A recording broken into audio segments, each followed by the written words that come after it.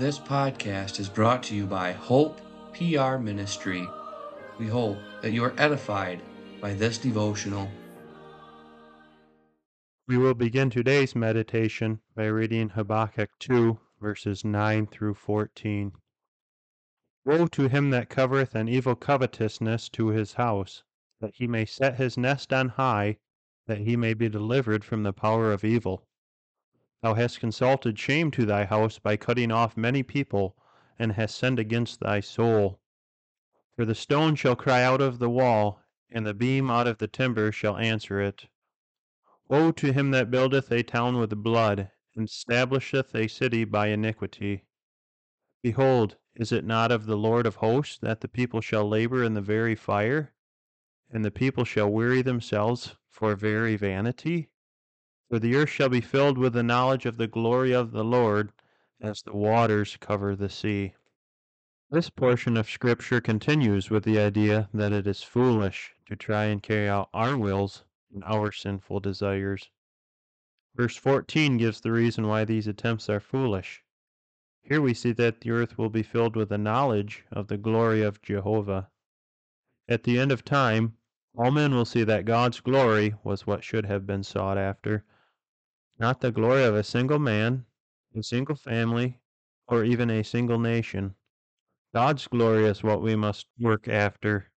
We must do this now in every aspect of our lives. This is our calling even as we wait for his return. The Psalm Choir will end this episode by singing Psalter number 76.